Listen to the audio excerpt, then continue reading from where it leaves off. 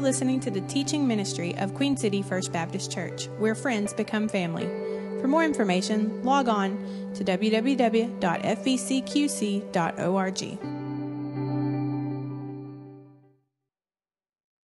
I wanted to start the message over here with my friend Billy Sheets. Most of y'all know Billy. Billy's our youth pastor, and he's my buddy and stuff. And so I need to make sure I got things in order before the sermon today. So, Bill, hey, yeah, did you catch that? He's going to put that on Instagram, I can guarantee, after this service. So, Billy, I'm just curious, what do you think about my shirt today? Is it all right? Does it look good? I like it. You like it? I like it. Johnny Cash wore black shirts, you know, so... Yeah, so I like my black shirt. What about my shoes? Like my shoes? I do. You like my shoes all right? Yeah. You wouldn't wear these, would you? That's what you're thinking? Yeah, but they're pretty impressive. Look at the name inside of those. What? I know, look at that. Who? Cole Haan. Those are Cole Haan shoes, buddy. I don't know what that means, but that's impressive for me. Anyway, they're brown and they're leathery, and they match most of my clothes and stuff. So, yeah, I like those. What about my hair? You think my hair's all right? Yeah, it's like good. it. It's looking good. A little gray. You think I should put some color in it maybe? Or No, don't do that. Okay, good. I'm glad you... Hey, I want to show you my outline real quick. See if you think my outline will be okay today. You think... Look, here. Let me show you that's my outline. Oh, think it's going to be all right? Stuff. It's going to be good? That's going to be good. Good, okay. I want to make sure you thought that was good. All right, so we're good to go, you think? You think we're good to go? Okay, that was probably one of the most awkward conversations you've ever heard in your life, right? And probably for good reason. But do you realize how many people are consumed with what other people think? No, really, think about it. Think about how many things you do. Think about the things that you buy. And while you're doing those things or you're buying those things, you're thinking in the back of your mind, what will other people think of this shirt? Or what will other people think of... It's an amazing thing. We started a series called Identity a couple of weeks ago, and the subtitle is, Who Do You Think You Are? And I wonder, over the last couple of weeks, how have you been filling in that blank? I am blank. You know, a lot of times we are inclined to put a word in there that would describe us or maybe explain us, but shouldn't define us. Like maybe you would put, I am a teacher, or I am a banker, or I am a lawyer, or I am a dad, or I am a mom. We're inclined to put in that blank things that we do, a role that we play. And while those things may help people understand you as an individual, they may be true of you, they shouldn't be your identity. And the reason for that is because those kinds of things are always changing. And you say, well, once I'm a mom, I'm always going to be a mom. Yeah, I understand that, but there are some days that maybe you're not the best mom that you should be. And so if that's the case, then you struggle a bit with your identity. And then pretty soon you'll wake up one day and your kids will all be pretty well grown, and then your role will change a little bit. Now you're not just mom, now you're grandma or grandpa or whatever. You see, the bottom line is this. Satan wants us to believe that what we do determines who we are. We've established that from the beginning of the series. What you do determines who you are. And so if that's true, then people naturally assume, well, I've got to reach a certain position, or I've got to fulfill a certain role, or I've got to climb the ladder of success to a certain point. I've got to finally be something, in order to find my identity. It's all based on something that I do. That's not the case. We've learned some big truths in the last couple of weeks. Big truth number one is this: your identity is received, it is not achieved. Your identity is received, it's not achieved. And for that, we went back to the earliest pages of Scripture. We went to Genesis chapter 1 and discovered there, in that first chapter of Genesis, God says, you are created. You are highly favored. You are created to reflect and to mirror my image and my nature in this world. You are blessed to be a blessing. There are a lot of things that we discovered about the core of who we are, our identity. Last week we talked about the importance of not allowing our past failures, our past mistakes, our trash, we called it, Not allowing those things to define us. Remember the young lady who said to her pastor, I do dirty things because I am a dirty girl, right? What was she doing? She was allowing her past to define her, to be her identity. Because I have done these things, because they are a part of my past, then those things have to define me. That's not true. That's a lie of Satan. So the second big truth that we learned in that first week is this. Satan wants us to commit identity idolatry. He wants us to put things in that blank. I am blank. He wants us to put things in that blank that God says don't belong in that blank. He wants us to put words in that blank that should not be our identity. And so this morning, we're going to shift gears just a little bit, and we're going to consider a subject that I think could be one of the most liberating things to so many people. In the blank today, I want us to put this word, I am secure. I am secure. Now this morning, we're not just talking about our eternal security, although we believe Scripture teaches that. When you were once truly saved, then you were truly always saved, okay? And that's definitely a true statement. But today we're talking about this whole idea of people pleasing. In this series, we are getting a clear picture of who God says we are. Not who other people say we are, not who other people say we should be, not what other people expect us to be. We're getting a clear picture of who God says I am. We've looked at the Apostle Paul, an autobiographical sketch. We've seen where he came from being a persecutor of the church to a preacher for the church. And so he found his identity in Christ. Last week we discovered that he was determined that his past, a persecutor of the church, was not going to be his identity. That was not how he was going to be defined. Even though early in his ministry he had some opposition naturally.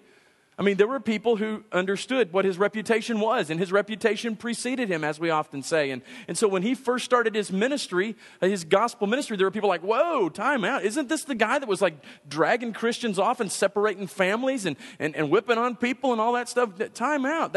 They wanted that to define him. The Apostle Paul said, that's not who I am. I am forgiven. I had an encounter with Jesus Christ on the road to Damascus. I'm a different person now. That's not who I am. And he makes it clear to us as we turn to 1 Corinthians chapter 4 today. If you've got your Bibles, go ahead and turn there. Again, we're going to look at Paul's writing to the church at Corinth. Paul addresses this whole issue of insecurity. And it's called a lot of different things. A lot of counselors will call it insecurity. Most of the time, we adults, we call it people-pleasing. Sometimes we call it posturing. Doing things that you wouldn't normally do or that don't really, wouldn't normally describe you or would be kind of out of character, we might say, in order to please people. So we call it people-pleasing. Our students, many times, it's referred to as peer pressure in their circles. When we talk to them about doing things just to please people, we talk about, hey, don't give in to peer pressure. Just because everybody else is doing it, they expect you to do it, doesn't mean you should do it. It's people-pleasing. It's all of those things. And I believe this, few things affect you as much in a negative sense, spiritually speaking, as this. Few things will leave you more empty than this. The fear of man. That is living for the approval and opinion of people. Now, I'm not suggesting that we should not care what other people think. We should. We shouldn't have this prideful, arrogant, cavalier kind of attitude. Well, I don't care what you think. I mean, that's not what we're talking about. But we're talking about the other extreme that says, I live for what other people think. I've got to make sure that I have their approval. It's people-pleasing, it's posturing, it's all of those things. Maybe you've lived under the ominous cloud of, I've just never been quite good enough. Maybe in the home in which you grew up, there was one of your parents or a grandparent, a guardian, or someone that just, that the bar was set so high, they had such unrealistic expectations placed over you that you just felt like, I can never quite be good enough. And so you lived under this cloud in a kind of a different way. all the time you felt yourself frustrated because I just can't quite be good enough. I want to please them. I'm longing to please them. I'm striving to please them. I'm doing everything I can in my own, but I just can't quite get there. So you've lived with that frustration of trying to please somebody. It's very detrimental in the Christian life. Let's look at what the Apostle Paul has to say about it in 1 Corinthians chapter 4. Let me remind you of the context of this book. Paul is writing to a church, the church at Corinth, and it was a messed up church. They had all kinds of issues, big time issues. I mean, some of these people were given to sexual orgies in the name of religion and just a lot of crazy things. And so Paul's addressing a lot of these issues. And in these few verses we're going to look at today, he talks about accountability, which is a big part of this. And he makes some things very clear to us. Let's pick it up in verse 1 of chapter 4. Let a man so consider us as servants of Christ and stewards of the mysteries of God. The word steward comes from the original word oikonomos. It's the word from which we get the word economy. A steward in Scripture was a house manager. Joseph was a house manager. He was a steward in Potiphar's house there in Egypt. And so with that comes this idea of accountability. When you're a steward of something, then you are responsible to the person who has given you whatever it is that you are managing. We teach that in terms of our resources, our stewardship. Everything that we have really comes from God. We're just stewards of it. That's why we refer to giving as stewardship. And so Paul's making something clear here. We've been given something. We've been given the gospel. We're stewards of the mysteries of God. Moreover, it is required in stewards that one be found faithful. Okay, so for stewards, to whom are we chiefly accountable? Well, to God, right? God is the author of salvation. God is the one who's given us all of these things.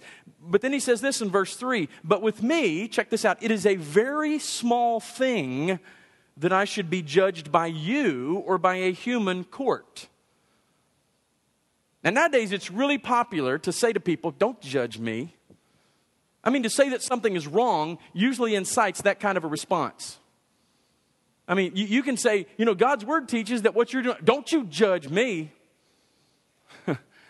Now, Paul is saying it's understandable that that's going to be the case, but he says, hey, let me put this thing in perspective. It is a very small thing that I should be judged by you or by a human court. In fact, I don't even judge myself. He knows that ultimately he's not the judge. He said, for I know of nothing against myself. In other words, I'm writing to you with a clear conscience, not suggesting that I'm perfect. Certainly I do fail. He goes, yet I'm not justified by this. And then he writes this. He says, for he who judges me is the Lord. Therefore, judge nothing before the time until the Lord comes, who will both bring to light the hidden things of darkness and reveal the counsels of the hearts. Then each one's praise will come from God. Two important truths that Paul gives us in those 5 verses. The first one is this. We should minimize the fear of man. Minimize the fear of man. In the book of Proverbs, chapter 29, verse 25, it says this, the fear of man brings a snare, but whoever trusts in the Lord shall be safe. That is really ultimately what people-pleasing is. That is what posturing is. That's what peer pressure is. It is the fear of man. If I don't do this, what will people think? If I do this, what will people think? Will they think I'm awesome if I do this? Will they think I'm something that I know deep down in my heart I'm really not? If I do, will they think it's people-pleasing? That's all it is. I can identify with it. When I was in high school, I played a lot of basketball. In fact, I was, for a period of time, I was really pretty consumed with the game of basketball and improving my game. I just loved to play the game. So I'd spend a lot of my time at the rec center in Lewisville, Texas. It was a beautiful facility, big tax base there in the suburbs of Dallas, built this beautiful facility, multiple basketball courts. You could go in there and just play basketball until you dropped. And that's what we'd do a lot of times, especially on Saturdays.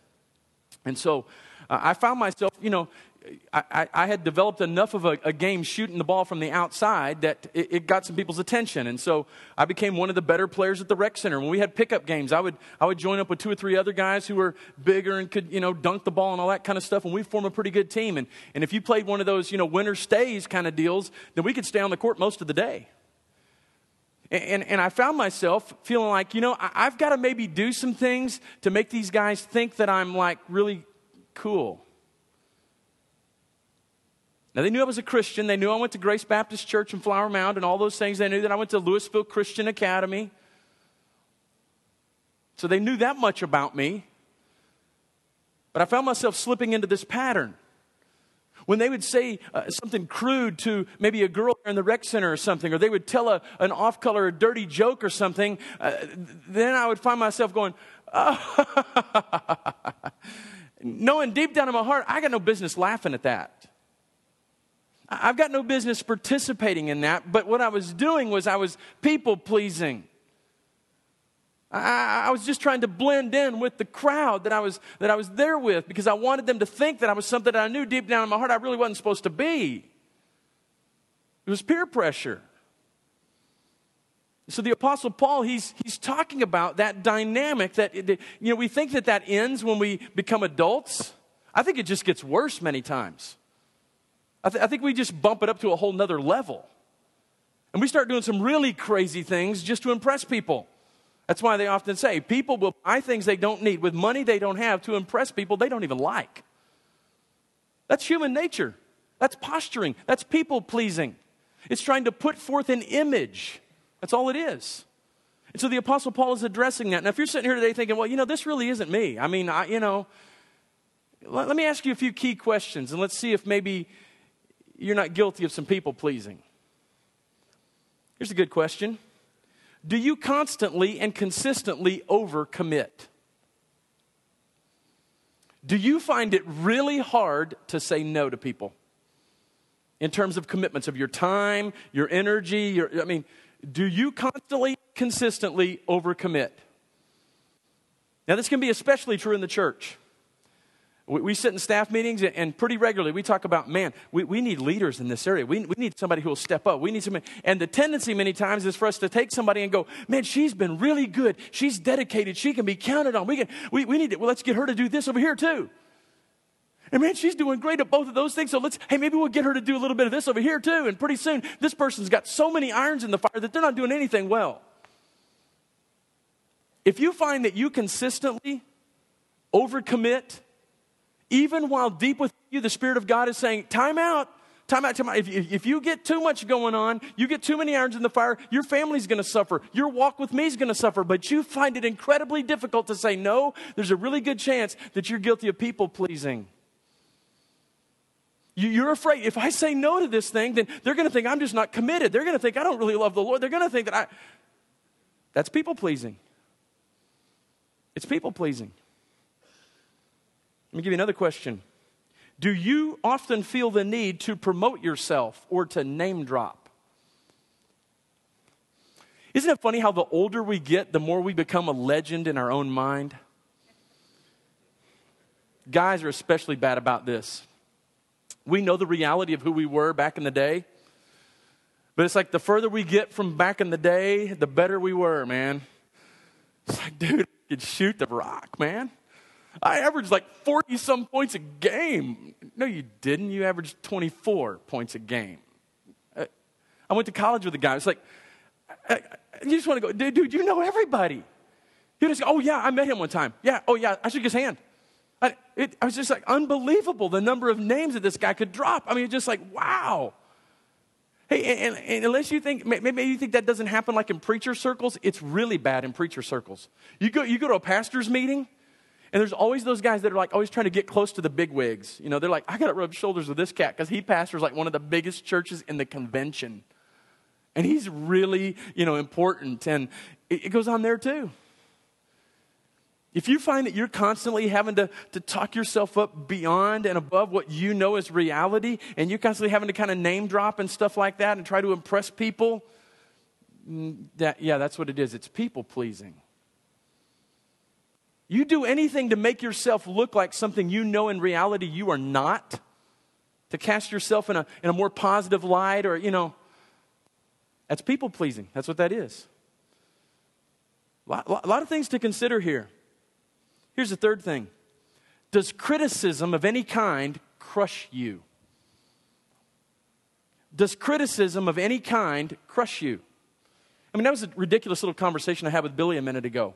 But can you imagine if I was so caught up in that it was just like, and Billy goes, "Nah, Brother Mike, man, black's is not your color, dude. You need to consider something." What? Really? You think if criticism crushes you, there's a really good chance that you're guilty of people pleasing. I want to show you something that maybe help you understand this a little better. Brought some things along with me today. These two little bags and this crazy little Gatorade bottle are filled with notes and cards and letters and pictures of encouragement. This is just a fraction of what I could have brought to you today. Things that people have given me through the years. Many of these cards were written by you. The children's ministry at Cornerstone Baptist Church in Alice, Texas gave me this one day during the children's sermon. It's stuffed with little handwritten notes and letters from the kids of Cornerstone Baptist Church saying, "Brother Mike, we love you. Brother Mike, I'm glad you're my preacher. Brother Mike, you're an awesome guy. Brother Mike." This is just a little bit. I just couldn't carry it all over here this morning. These two bags, literally, they're stuffed with these kinds of things. I have literally been showered, inundated through the years with things like this. You just sent my wife and I to Israel. You think that doesn't bless my heart? You think that I don't feel unworthy? I can't even describe to you what these kind of things mean. It's amazing. Why do you think I hang on to them? Why do you think I have them? I want to show you something else I brought today. See this little red folder right here? That folder right there contains the anonymous letters that I've received through the years. Letters of criticism, harsh words in many cases, critical words. Not all of them anonymous, some of them signed. Most of the time, oddly enough, they come from anonymous.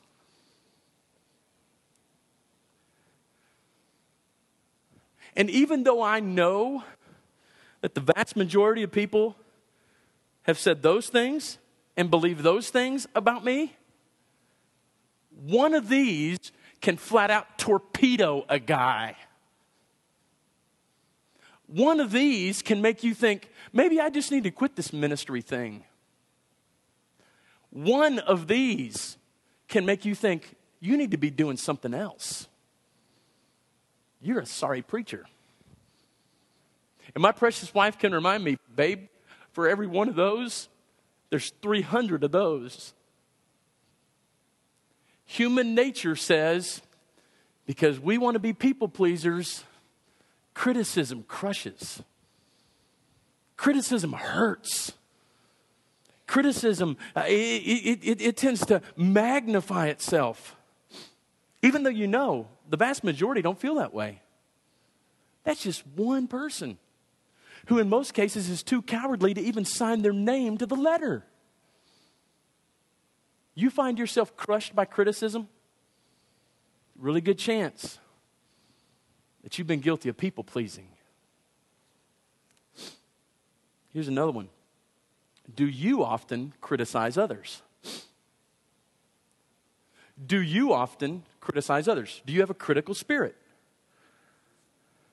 Maybe you're anonymous. I don't know. But do you often criticize others? If you're here this morning and you're a parent, there's probably a good chance if your kids have been to school for a few years that they've come home at one time or another and said, "Mama, somebody at school today was mean to me. They called me a name. They were just mean. They were." And you probably said something like this, right? People like that will just put other people down to make themselves look better, right? Isn't that that kind of speech you gave them probably? Or you said something like, "It really doesn't matter what so-and-so thinks. They're just being a bully. They're just verbally bullying people. That's what they're doing." If you're guilty of a critical spirit and you constantly put others down to make yourself look better, you're a poser. You're guilty of people pleasing. Here's another one. When you're around really important people, do you find it very, very difficult to disagree with them on any level? If that's the case, you're probably a bit of a people pleaser. Here's another one. You ever been too timid to share your faith in Christ because others might think you're a Jesus freak or an ignorant zealot of some sort? If that's the case, at some level, you're a people pleaser. Can I tell you where all these questions came from? They didn't come out of some cool book in my office. They came out of my life.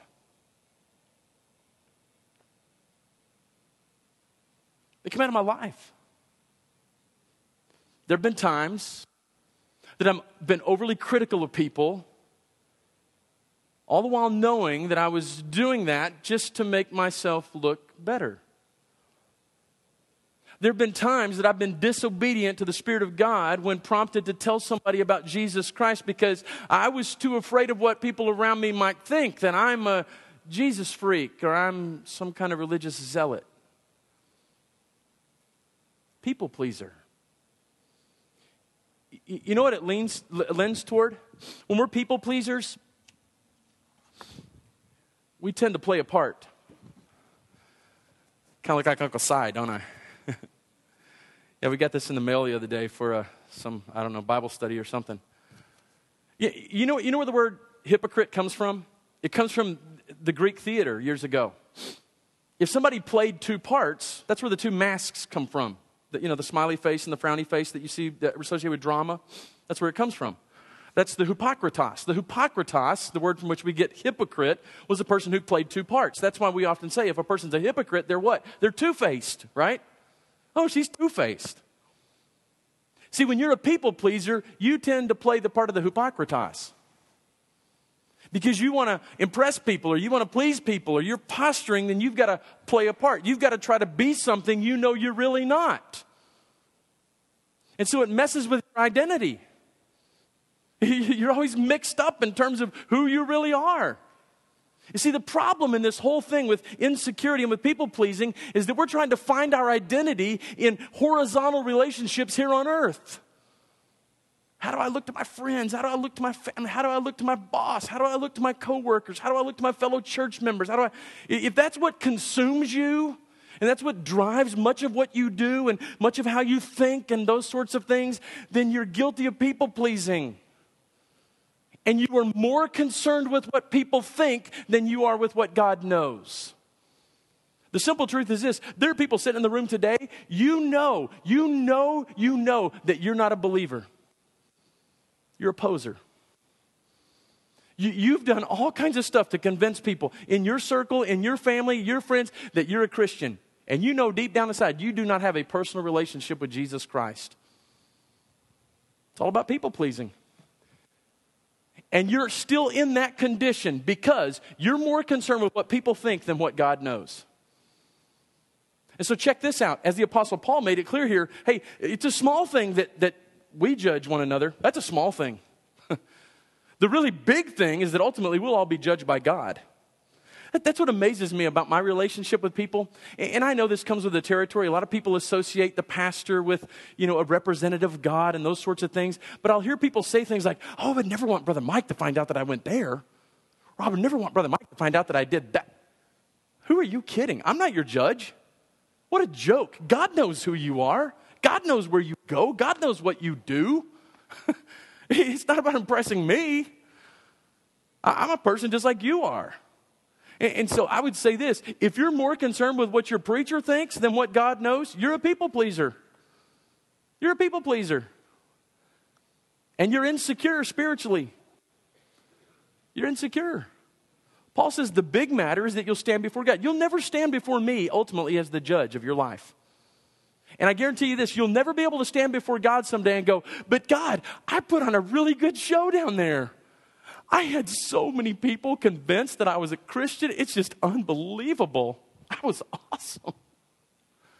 It's to those people that Jesus will say, it's recorded in Matthew chapter 7, depart from me, I never knew you. People pleasing. So we have to minimize the fear of man. Here's the second thing, and we're about to wrap it up. Maximize the fear of God. Maximize the fear of God. Our identity must be wrapped up, must be found in our vertical relationship with Jesus Christ. That is secure. The things that we're going to look at during the course of this series of messages are things that don't change, that don't waver, because it's based upon the character and nature of God. Not our performance. That's why, again, we would say, hey, our identity is not about doing something in order to be something. No, while Satan says what you do determines who you are, God comes along and says, who you are in me determines what you do. It's huge that you understand that. So while we minimize the fear of man, we've got to maximize the fear of God. Notice again the accountability language here. I mean, Paul says, hey, consider us servants of Christ, stewards of the mysteries of God. In other words, he's saying we're ultimately accountable to God. That's what's most important. Now, let me tell you how this plays out in the life of a pastor. There is a temptation. And I would love to tell you that I've never given in to that temptation. But there's a temptation week in and week out. As you're in the study and I'm praying and man, God's working in my heart and in my life, and I'm putting together the message for Sunday morning, for Sunday night, Wednesday night Bible study, all those things. There's a temptation for me to sit there and go, I want to give people something they're really going to like to hear. It's just going to give them a warm, fuzzy feeling, because then everybody can leave church feeling awesome about themselves. And I'll just give them like a motivational pep talk, and we'll all leave and be happy. And everybody will like Brother Mike. High five, Brother Mike.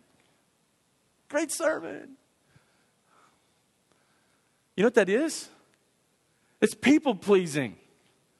That's people pleasing. That's caring more about what you think about my ministry than what God thinks about my ministry.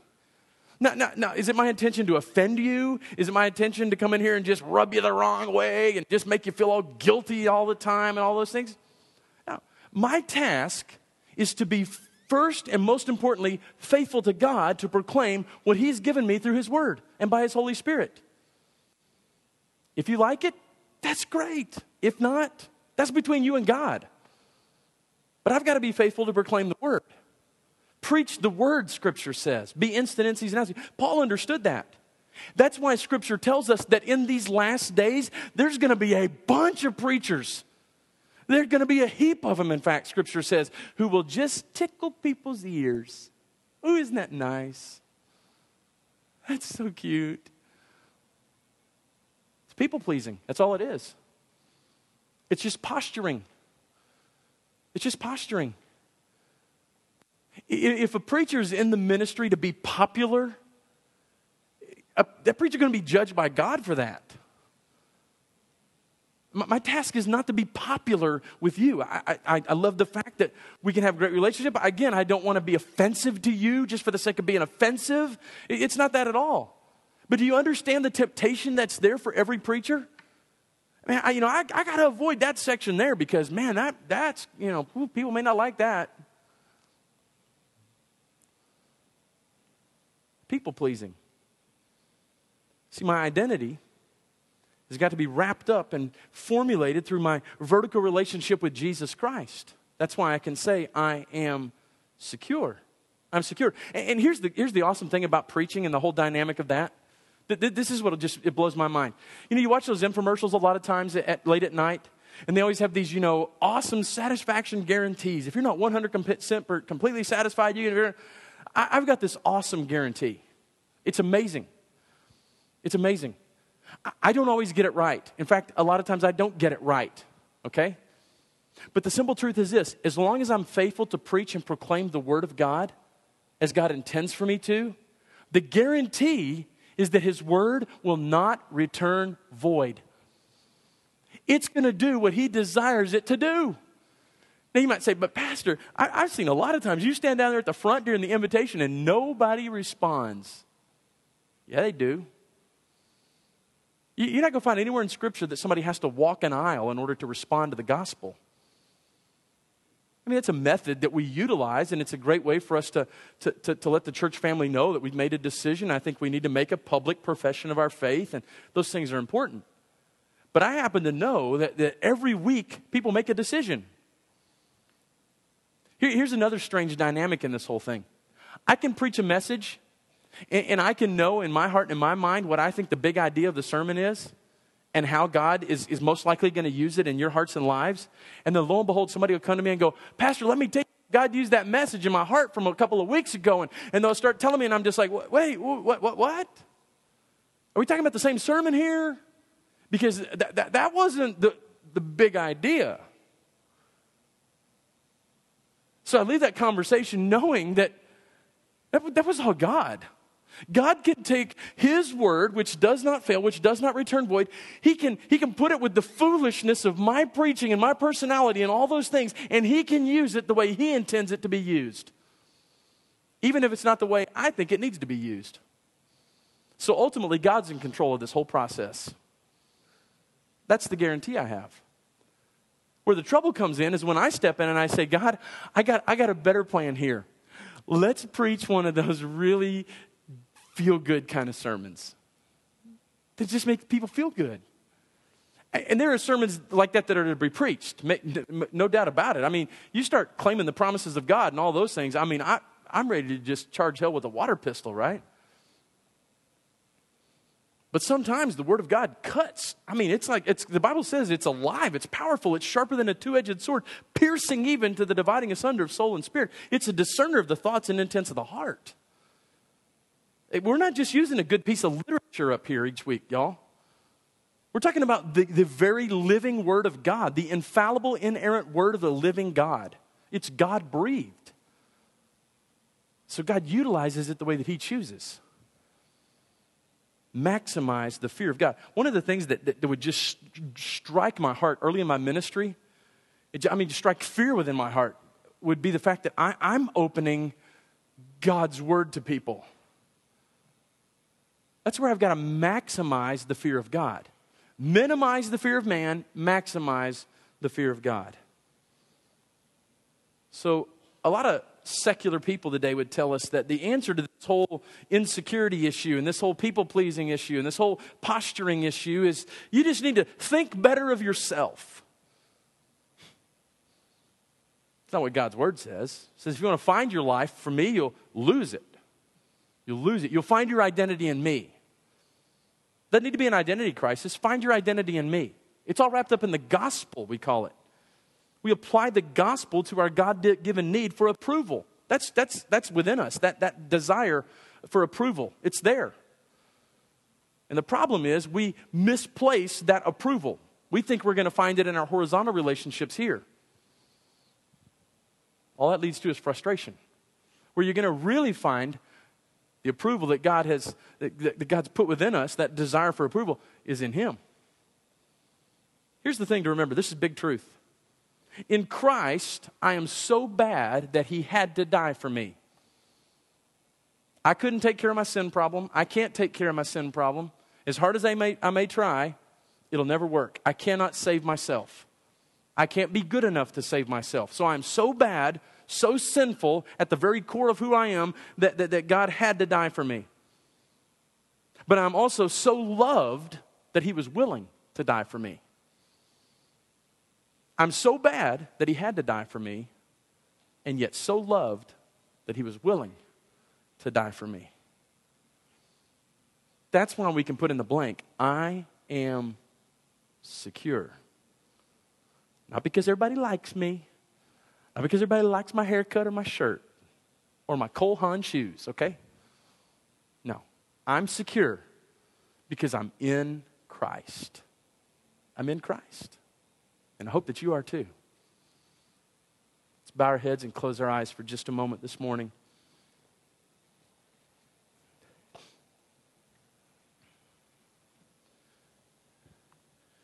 There may be some here who would say, Pastor, I know deep down in my heart that I do not have a relationship with Jesus Christ. There have been times I've gripped the chair in front of me so hard that my knuckles turn white. I've known that God wanted me to respond to His invitation, to accept His gift of salvation, but really I've been more concerned with what people think than what God knows.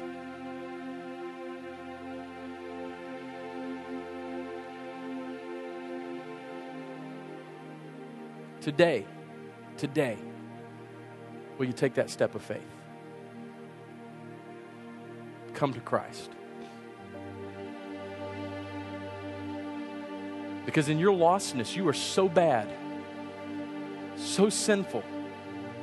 The only way that can be taken care of is through the death, burial, and resurrection of Jesus Christ. But remember, you are so loved that He was willing to do that for you. There may be others here today who would say, Pastor, I know that I'm saved. I know that I'm a believer. I know that I'm a follower of Jesus Christ, but there's some things that I haven't done because I've been too busy people-pleasing.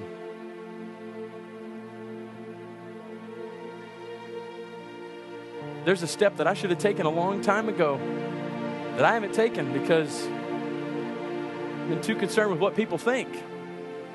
Not nearly concerned enough about what God knows. I want to be free. I want to be secure in Christ. I want to be free from this maddening cycle of trying to find my identity, my acceptance, my approval in other people. In fact, God's Word describes us as being accepted in the Beloved through what Jesus Christ has done for us. This is a time of decision. What will you decide? Heavenly Father, we thank You for Your Word today and our time together. Lord, I pray that You would help us to know and understand the importance of finding our identity in You, our security in You, our approval in You. Lord, help us to be more concerned today with what You know than we are with what people think. In Jesus' name we pray. Amen. Let's stand together as we sing today. Thank you for listening to the teaching ministry of Queen City First Baptist Church. We invite you to come worship with us anytime you're near. We're located at 206 Marietta Street, Queen City, Texas. Visit us online at fbcqc.org.